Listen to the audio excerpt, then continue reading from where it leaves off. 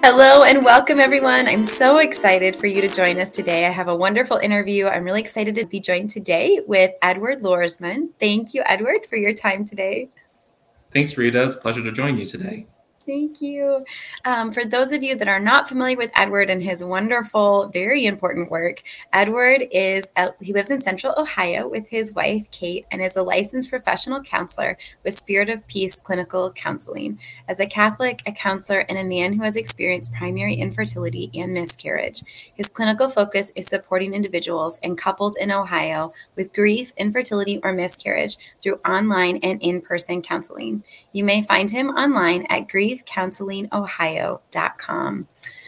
Oh, wonderful. I'm just so excited you're here. And I have prayed so much for someone like you. And it's just such a gift that I have been able to talk to you today. So thank you again, Edward, for joining me. I appreciate the invitation, Rita. It's good to connect with you too. So tell me a little bit about what led you to your niche in counseling. Did that precede your own personal struggles, or just tell us a little bit about that? Okay. Well, it's a little bit of both, I would say. My initial interest in this area, specifically focused around miscarriage, actually preceded my own personal experience with miscarriage. But I was in grad school for my counseling program, and I noticed a lot of friends, a lot of family experiencing issues with growing their family, specifically with miscarriage. And so I took an interest in that and thought, I better research this. I want to actually look into this as a counselor. So that started it off. And then when I got married, right around the time I started grad school, after a while, we started realizing that we were having our own issues growing our family. And so I became more keenly aware of the issue and then much more passionate about it once starting to experience my own journey with primary infertility. And then having a miscarriage in 2020, that also added that layer too. So yeah, that really solidified it. It was when I was like, wow, this really sucks. Like, this is really hard. Yeah. And I think it is such a tricky area because some people, they don't at all know how or what to say. And they assume like, I better just not acknowledge, right? Or not say anything. And it can be a really difficult journey for those that are loving someone through it, but don't know how to. And of course, for those that are experiencing it too. Yeah, it's a hard thing. And even people who are going through it, we don't know what, it changes what we need. Sometimes people want to talk about, sometimes we don't, it's a tricky thing. Yeah. So for a person who has it, let alone for somebody else who's trying to support them, for sure. Yeah. Yeah, for sure. So, can we tarry here just a minute? Like, I think sometimes too, I would just love to hear if you have any things you find that, of course, it's different for different people at different times, but anything that you find is always like something people should be prioritizing when they are experiencing the grief of a miscarriage. Like, what are some things we can do personally in those moments, but then also how can those from the outside love them? Yeah. I think trying to give your loved one a sense of control in this is really important because there is so little control in infertility and miscarriage, right? And so when you approach them, try to give them the opportunity to indicate to you how they want to be supported. That gives them a little bit of control in this situation. So, first off, maybe trying to get a gauge of, do you want to talk about this? Maybe ask them, hey, I've been thinking about you and your journey. Is this something you would like to talk about? If they say no, then respect that and pivot and work on supporting them in another way. But if they say, yeah, I'd love to speak more about it, then try to act, be an active listener, try to show your interests, try to, let them speak, ask questions, show them that you're engaged, reflect back what you're hearing, I can hear that you're really frustrated with this. Like, yeah, I can understand why you're so frustrated with this. So if they take you up on that, just really try to understand where they're coming from and express to them that you get what they're saying. But again, if they say they're not into it, they'll let you know. And then, try to focus on spending time with them, checking in on them, bring a meal over,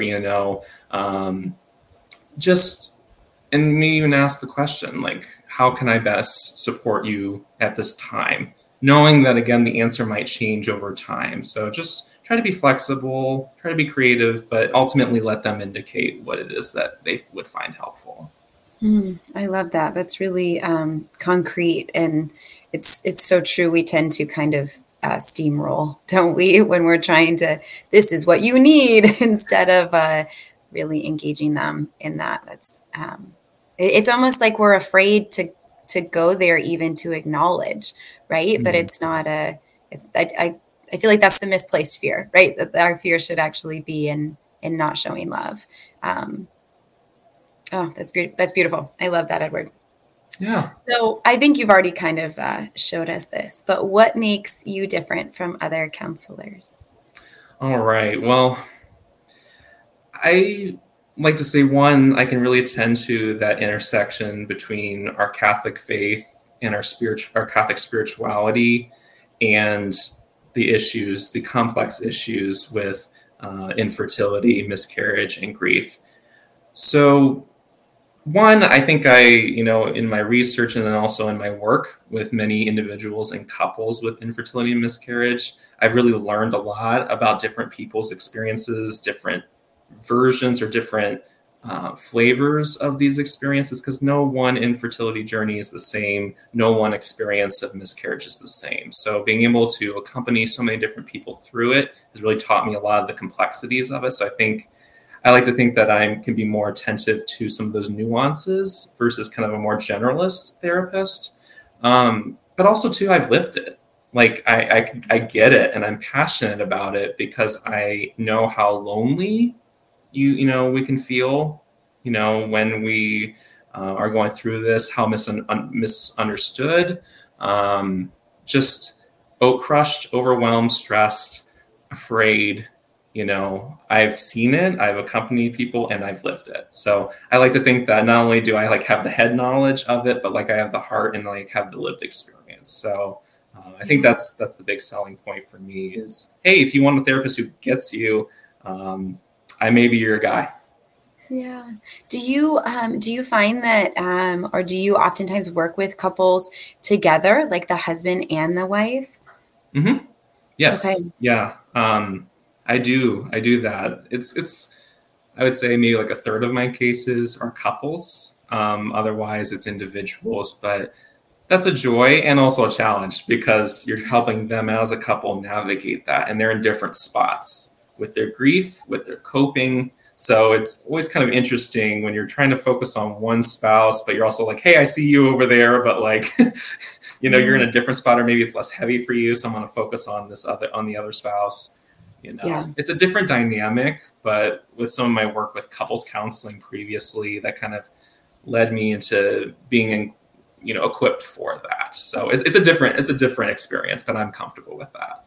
Sure. Yeah, that's wonderful. And I think too, especially when in my work, I see people so often feeling isolated from each other because their grief might be different, or like you said, at different places in their grief, as they're, struggling through whether it is a miscarriage or infertility. And so then they feel even more isolated, right? They feel Yes. isolated from their spouse on top of it. And there's such a need for that. I'm so grateful for you and your wonderful work, Edward. Thank you. Yeah, and that's so true, isn't it? Like when we talked about earlier about how can I support this person, sometimes it's you think of that about your spouse. How can I support them through it?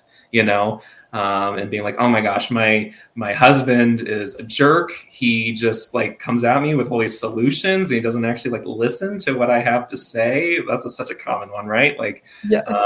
or oh, like, my wife doesn't see me in my grief, and, and so like, you can just see how like they maybe pull away, and my spouse doesn't care about me, they don't love me.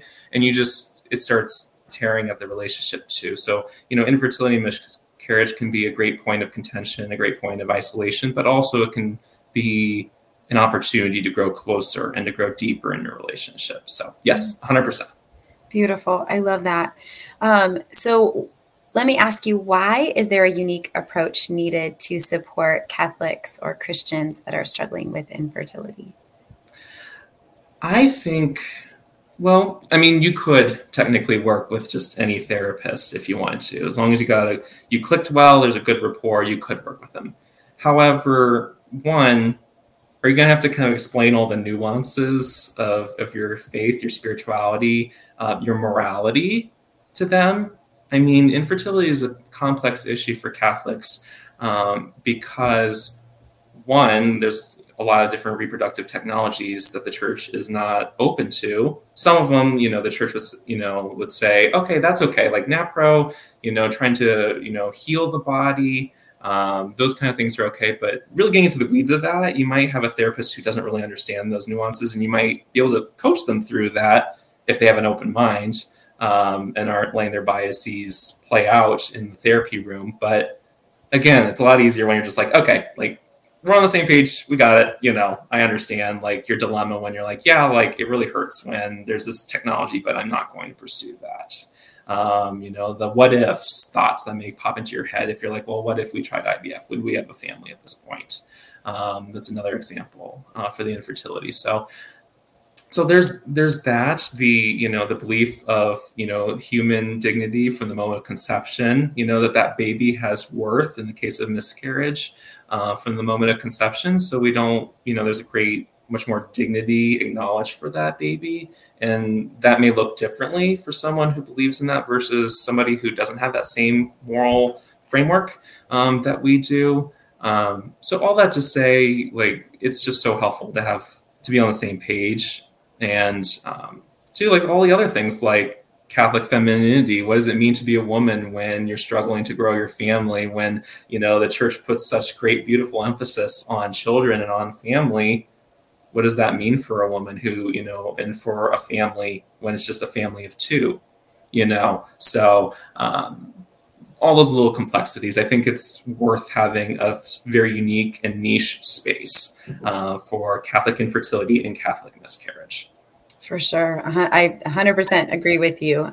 And I think too, going back to what you were saying about, even just with the reproductive technologies, right? And entering into that space, knowing that you're speaking to someone who understands the why behind it. You're not coming to your counseling sessions on guard of an attack, Yeah. right? Afraid that they're going to then say, well, you could just do that.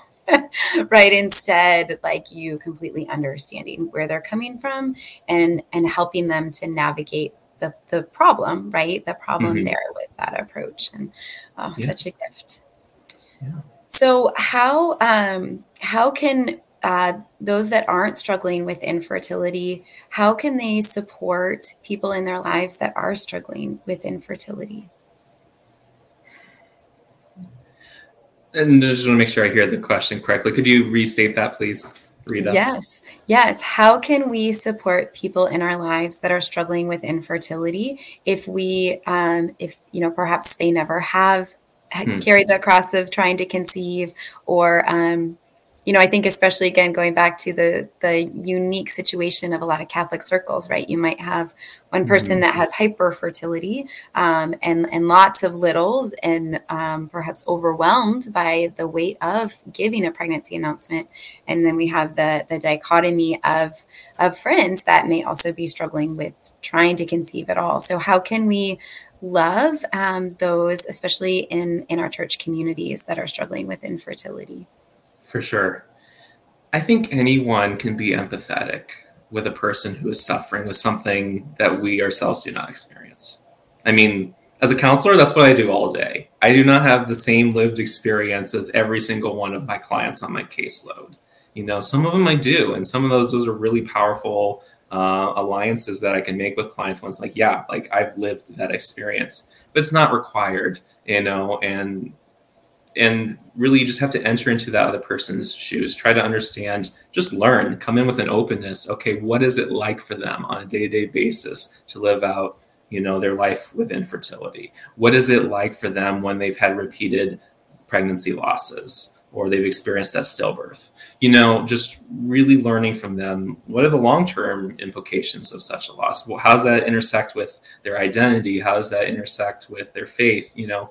Just openness to learn, and then just kind of relating with that, saying, again, like I can hear you when you say that really impacts your identity and you don't know who you are because, you're not actively living out the role as father or as mother, for example. So again, I think it's going back to the active listening piece that we talked about earlier. It's really just diving into learning, asking questions, and just really show them that you're accompanying them, that you hear them, that you understand what they're saying. None of that requires your own lived experience. So I think anybody can do that with practice. It's a skill to express empathy, and but you can definitely learn it. Yeah, I love that too, because I think sometimes we feel like we have to be active in another way, right? Like we have to give them solutions. Did they hear? Did they know about XYZ and all these other Mhm. things they could try? And that oftentimes becomes more hurtful, right? To just you could just adopt, right? Or all these other Mhm. cliche things that people say with the best of intentions, but unfortunately it's almost never received with the weight of their best of intentions. And yet we overlook this huge piece of just listening, just being present, just allowing for them to share if and when they're ready. Yeah. I think that's a really good reminder to get back to, right? In almost all situations, right? But especially Yes. with this. Yes, it's is this a you need support situation, or is this you need advice or you need ideas situation? Because you're right. If you step in with solutions, which is a lot of people's go-to, I understand. But like you said, oftentimes it's not received that way. A lot of times it's, well, let's try to make this problem go away, or like you're not hearing me, you're not understanding what I'm trying to express, which is I'm just trying to share my heart. And Right. so, yeah, I think just getting clarity about what is it that I can do, because chances are, if they've been in the infertility or miscarriage sphere for a while, they probably already know a lot of Right. the things. They've probably been staying up really late till 2 a.m. Googling everything under the sun in terms of what they could be doing to fix this problem, and they wish that they could. So, yeah, I agree with that, Rita. Just asking them what they need. And if it's just listening, then doing that. Yeah, I love that. So, one of my favorite questions to ask people when I'm talking to somebody who is sharing their infertility journey, or perhaps their what ended up being their fertility journey, right, is how they were fertile during a time of infertility. And so, I want to kind of flip this question on its head a little bit to you, Edward, and ask you if you think it's possible to bear fruit during a time of infertility. Absolutely, I do. Emphatically, yes. It's not always easy and it's not always obvious, but I think with great intentionality and reflection, you can live your life out in a fruitful way, or maybe you already are, and you just don't even like recognize how you're being fertile or fruitful in your life, in your marriage, and in your life in general. I partner a lot with Springs in the Desert, which is a Catholic infertility ministry, and they're amazing. And they talk a lot about this, about how do we be fruitful in our marriages, how do we be fruitful in our lives. And so I think it comes down to how are you using this time? How are you using the energy that you do have, or perhaps the pain even that you have, to to give of yourself, that total free self gift, that we are called to give. And so, how can I give to my spouse? As much as we would have loved to have children in our home at this point, how can I give of myself to my spouse now? You know, and invest in that and make that relationship deeper. For example, I think I look at my marriage and I'm like, wow, I think a lot of the depth that I experience with my wife, Kate, comes from the fact that we've had to go through this suffering together. Mm, And it's not what we would have wanted. It's not what we would have asked for. But we look back and we're like, wow, we don't think that a lot of this depth would have existed without this experience. And so I would say that our marriage is fruitful in that mhm. regard. And I think about how do we give of ourselves to our loved ones? How are we available and present and supportive, to our siblings, to our nieces and nephews? How are we, present for our friends who are going through rough times? And I think too, especially like how I've translated my pain, my own pain of infertility and miscarriage into my counseling work. And I know that that wouldn't have been possible without my experience. And I definitely see that pain being fruitful in my professional work. So, to answer your question, 100%, I do believe that that can translate into fruitfulness in our lives. That's so beautiful. And I think it also, I can't walk away from this conversation without at least a nod to the redemptive suffering, right? Like just for those of you that aren't Catholic, like it's the whole thought behind how every suffering that we experience, we can offer that back to the Lord and really participate in redemption in ways that we can't even fathom as we experience it, but yet also so often those wounds just allow for us to be that, just that, right? To give and to find depths of our own souls and our relationships, and then to bear some spiritual fruit in ways we couldn't even fathom. I love that. That's so beautiful hearing you explain that. So, Edward, what would you say to somebody that currently isn't working with someone, but they just feel really lost on their fertility journey, and they're just really struggling? Mm-hmm. Well, a couple things. One, I would encourage them to find the supportive people in their lives who can offer them more validation, more accompaniment, more support. If there is somebody in your life that you know is open, somebody who is, generally not said a bunch of like really dismissive things, but really, really been kind to you in the past, maybe, invest in that relationship more and lean in and ask them to, hear you out and support you on that journey. So one, lean into those relationships. Two, seek out peer support from other people who are going through similar journeys as you. Again, I mentioned Springs in the Desert. It's a peer-based support organization, and they have so many resources, including online prayer groups and the small groups that they have that meet, and just good like blog posts and YouTube videos and stuff. So I definitely recommend that because it can help you feel like, wow, there are other people out there that are going through what I'm going through, and just to be seen and heard in that. So I recommend that. And I mean, also too, there's the unique value of counseling. There's no shame in reaching out to a professional and wanting support. At the end of the day, it's, would this help you? Would this make the burden a little bit less? Because there's enough heaviness to carry as is with infertility and miscarriage. You don't need to make it heavier by carrying it alone. So if you want professional assistance on how to cope with this, what are the different coping skills that we can tap into in this experience, and also just someone who's trained in grad school to how to do these things that I'm talking about, active listening and open-ended questions and empathizing, start looking out. I wish that I could offer my services to everybody in the country. As of right now, I can typically only work with people inside the state of Ohio. If you are inside of Ohio, reach out, let me know if I can support you. If not, feel free to still reach out to me. I'm happy to support you and point you in the right direction.